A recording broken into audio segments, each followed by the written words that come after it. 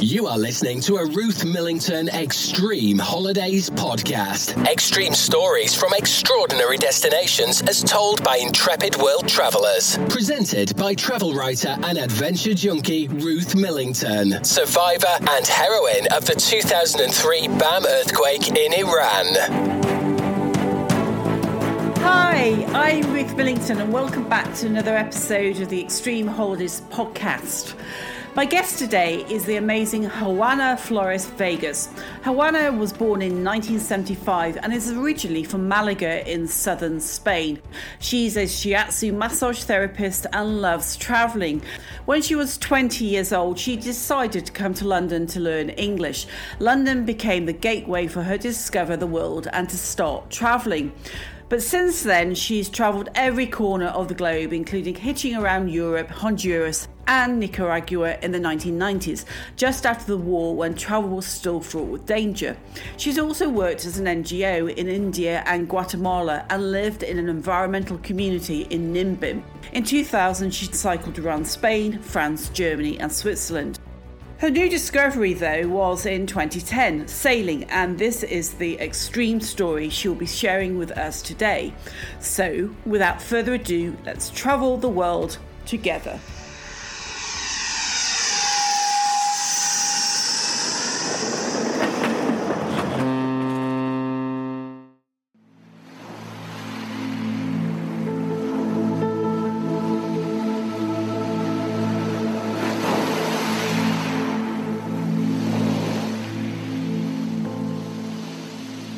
Juana, thank you for coming on my show. Hello. You have a fascinating life travelling story.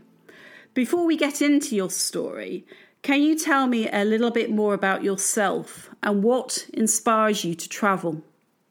Always, I was in my village. I remember people passing and tourists, and always I was like, where are these people going? And then I think just looking people passing, I say I want to discover something else than Malaga, my village. Now, in 2000, you first discovered sailing boats. Had you ever been on a boat before? No. This started because cycling, I met a friend, and he used to have a boat, a little boat, 7 meters. And then I told him, I would like to go one day around the world cycling. And he told me about, there are people, they do that on a sailing boat. I have a sailing boat. If you want to come with me, I need crew, so I can teach you how to sail. And then I start sailing with him, and I like it, I enjoy it. I learned how to sail, and after 2 years, I decided to go. And where did you first start going? First, I crossed the Atlantic from Canary to Guadeloupe. It's a French island in the Caribbean. I went to the Canary Islands, to Las Palmas, and there is a very big port, very big marina, where all the boats, they stop there, and then they take the wind, the trade wind, to go to America. So all of the boat, they do like Christopher Colon. He did. He went from Spain to Canary, and then Canary to Caribbean America. And was that your inspiration for going those routes? Was a friend, she did already. I met this friend in sailing as well. So she told me she did that. And then I saw, maybe it could be interesting for me to do it. Because after some time, when you are sailing always in the same place, in Malaga coast, it's get a little bit boring. So you want to do something else. And I wanted to do something else. So yeah, I decided to go just to discover the Caribbean. It's called the Pequeñas Antillas, the small Antilles. And then I was like, maybe this could be nice. And yeah. What's the attraction of sailing to you? The attraction is the wind, It's like when I'm sailing and I feel you feel pushing for the wing. I think it's something very very good, very nice. Made me feel very free when I see I'm moving from one place to other place with water and wing. I think that is a great thing. It's amazing. Your big trip has been in 2017, where you decided to go sail around the world. Can you tell me what the motivation was to sail? Before you'd done small journeys, this was a big journey now. What was the motivation? The first time when I went to Guadeloupe, and then I saw, I really like it. I like very, very much. And then I discovered it was not difficult to do it, and it was not dangerous. And I found they are very nice people. And then once I was there in Guadeloupe, and then I went to Martinique, and then to Dominique, and like that, one island to other island, and meeting very, very nice people. And I start to meet people who they say, oh, no, we go to Panama, and after Panama we go to French Polynesia, and then we go to New Zealand, and then we go here, and then we go to Fiji.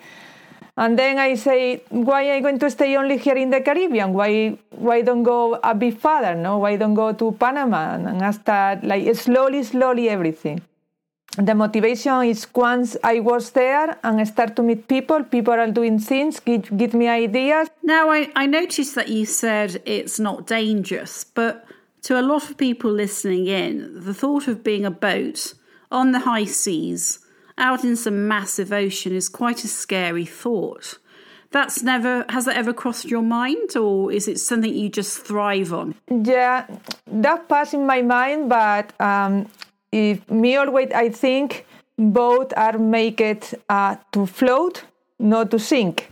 I remember it before I decided to go the first time. I was making my own movie myself in my brain, like, oh, it's going to be dangerous. Maybe the captain is going to throw me over the boat, or maybe, I don't know, many things could happen. And then nothing happened. To sail, like, you have one window to cross the Atlantic, so if you use that window, it's going to be safe. Or if you don't use that window, you go after or before, could be dangerous because you can find a big storm or hurricane or something. But if you go inside the windows, it's okay. It's very bad luck if the boat where you are sink. The world trip in 2017. Did you sail solo, or were you hopping on boats? I was hopping in boat. I go to the marinas and I ask to the people if they need crew to go to the places. And then there are websites, so through some website, people, they need crew. Now the captain say, oh, I need crew, so I use that website to find the boat. And I started in Malaga in 2017, when I decided to go around the world. In one boat, we were 5 people in about 17 meters. We took this boat from Malaga to Guadeloupe, and then from Guadeloupe to Santa Lucia. I took other different boats. So once I was in Guadeloupe, I start to ask in the marina to the people, oh, excuse me, I need to go to Santa Lucia, because in Santa Lucia there was a catamaran from an American couple. They were waiting for me already because I contacted them through internet, through the website. But I didn't have any boat from Guadeloupe to Santa Lucia, and then I started to ask to people. And then I found a Swedish guy with his little boat, and he said, oh, yes, I go that direction, I can tell you. Ruth Millington's Extreme Holidays podcasts. Life-changing stories and adventures from the world's intrepid holidaymakers and travellers. Now, some of the boats that you've been on when you've been sailing the world have been quite small. I think you mentioned to me one was about 11 metres. What's it like being on such a small boat? The longest crossing what I did was from Panama to Las Marquesas, the Pacific Ocean. And this was this boat. And we were only the captain and me. We were only 2 people. And I never thought to go only 2 people on the boat, but things happened, and the captain, he was very nice and everything. I said, okay, why not? And then in the space, for us, you get used to a small space. For me, it was okay. I went in other small boat. It wasn't that good because this boat had many things broken, the sailing broken, the engine. So it was a bit uncomfortable. The autopilot, it was broken as well. So that was a bit uncomfortable.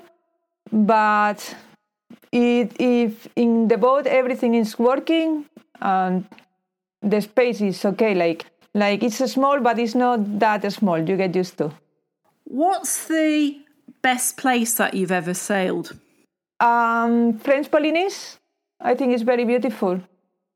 And all the Polynesia. And what's the ocean like there? The French Polynesia, they have a different kind of island. Some of them, they are atoll. So it's like million years ago, there was a volcano and then the coral grow up in the volcano, in the top of the volcano. So now the island is like circular and you have one entry. So you are in the middle of the Pacific and you have all the big wave of the Pacific and you can go inside the island and it's a big lagoon. And very quiet lagoon with turquoise water and many fishes, and it's very, very peaceful. It's like in the middle of the ocean, you know. And sometimes it's just a reef. You can see the reef, and then the little island just in the middle. And the people is very hospitality as well. So sometimes the places can be beautiful, but if the people are beautiful as well, they are very hospitality and generous. That made the difference of the places. Is sailing a boat hard work? Sometimes yes, because with two people you don't have much free time, a lot of free time. So sometimes when you don't sleep and then you have bad seat, is not that comfortable and start to be a bit annoyed. It's very grateful when you arrive to the places in a sailing boat. Do the oceans ever get boring? No. To be in the ocean, in the middle of the ocean is very beautiful, even when it's only water. Like my father said, he say, "Oh, where are you going? You are going to see every day water wherever you look." I say, "Yes, but there are amazing sunset, amazing sunrise, always different color in the sky. You can see all in the nighttime, all full stars, and always the sea have different colors as well." I think when I'm in the ocean, I learn how to look, to observe around me. I don't get bored. It's always something to do on the boat because you can cook, you can clean, you can do whatever, you can read, and then sometimes you just look to the sea and it's amazing.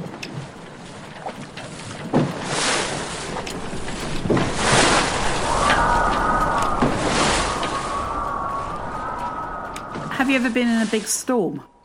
Yeah. And how was that? Were you frightened? In the beginnings, yes. When my captain called me, Juana, and then I had to go very fast, take the life jacket and the raincoat and just go and try to take it the sail, the small sails, and I couldn't see with the water, all the water in my face, and the storm, the light storm, you know, all white, and the boat, you could see like one side to other side, and the main sail going to one place to other place. I was like, oh my God, what is this?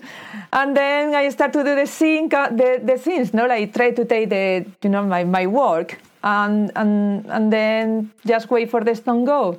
Where did that happen? That happened between Cuba and Panama. It was like 20 miles before Cayman Island. We have a very big storm with more than 50 knots of wind. How high were the waves? I cannot say because it was in the nighttime. I couldn't see the wave, but I could see how the boat went to one side, the other side, and when there is a big storm, the captain has to put the boat surfing the wave.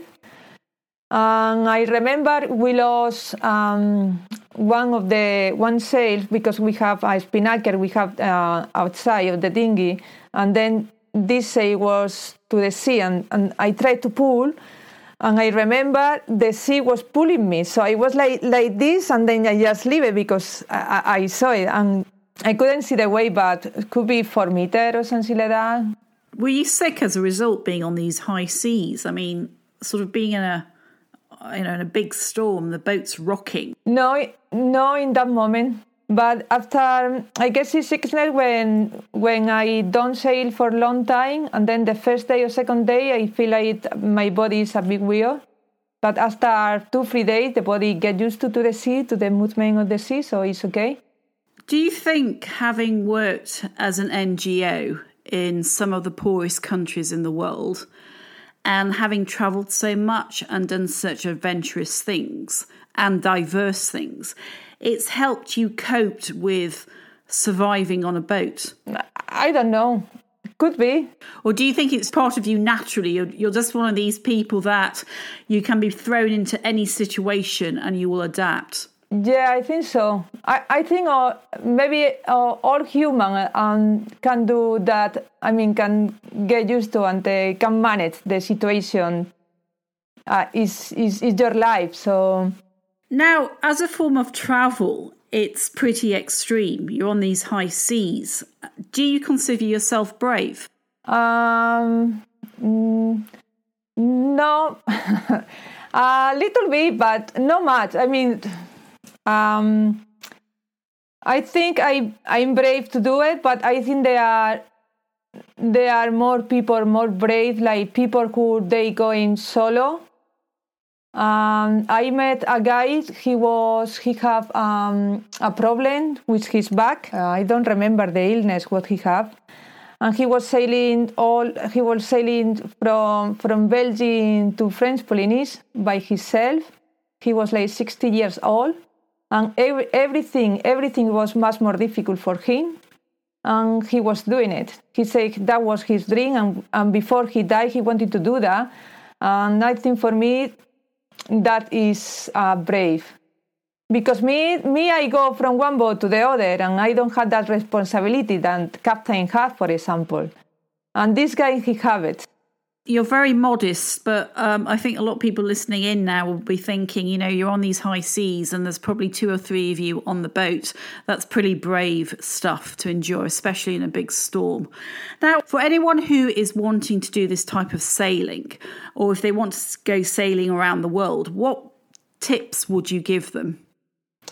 I would say to go to the marinas near to them, try to learn a little bit how to sail. Or just can go to the Canary, and it's full of boats. They need crew, and sometimes if you don't know anything about sailing, they help. What are you planning for your next sailing trip? Wait for the COVID pass, and then I would like to finish my around the world because I stopped in Indonesia. So I would like to cycle from here to Indonesia, and then from Indonesia get the boat and come back to Europe and finish. How long do you think that will take? In the sailing boat, maybe depends. If we take the route South Africa, will take like 6 months. And if we take the route from the Suez Canal, which that way is going to be like 3 months. Ruth Millington's Extreme Holidays podcasts. Life-changing stories and adventures from the world's intrepid holidaymakers and travellers. Okay, now we come to the quick-fire question round, where I ask my guests a set of questions about their travel choices. Juana, are you ready? Yes. Mountains or oceans? Can I say both? Because it's difficult to choose. Long haul or short haul? Long haul. Favourite place? Nepal. What's the worst place you've ever been to? I don't think I have any worst place. Like all the place has something good. Apart from the clothes on your back, what is the one thing you always take with you whilst travelling? Socks. Where would you go back to? I will go back to Polynesia, to Polynesia. Where would you love to go to? There are so many places where I would love to go. I would love to go back to New Zealand and Philippines. Would love to go to Tibet. Do you like to travel solo, with friends or family? Normally solo. What's the longest period of time you have ever travelled for? 2 years. If there is one thing you could change about travelling, what would it be? I think travelling is part of my life now. I don't think I would change anything.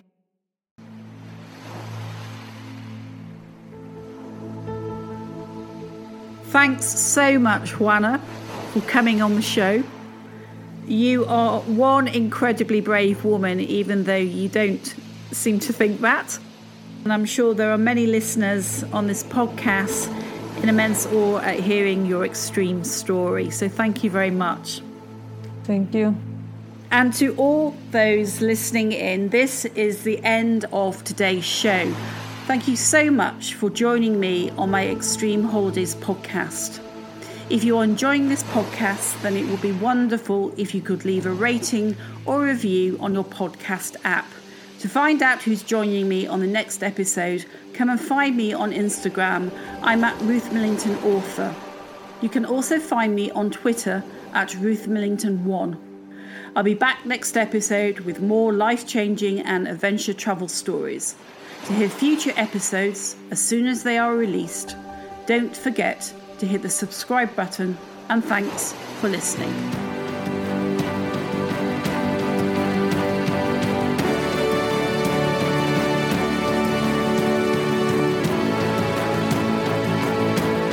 You have been listening to a Ruth Millington Extreme Holidays podcast. Extreme stories from extraordinary destinations as told by intrepid world travellers. Find out more at ruthmillingtonauthor.com or search online using Ruth Millington Extreme Holidays.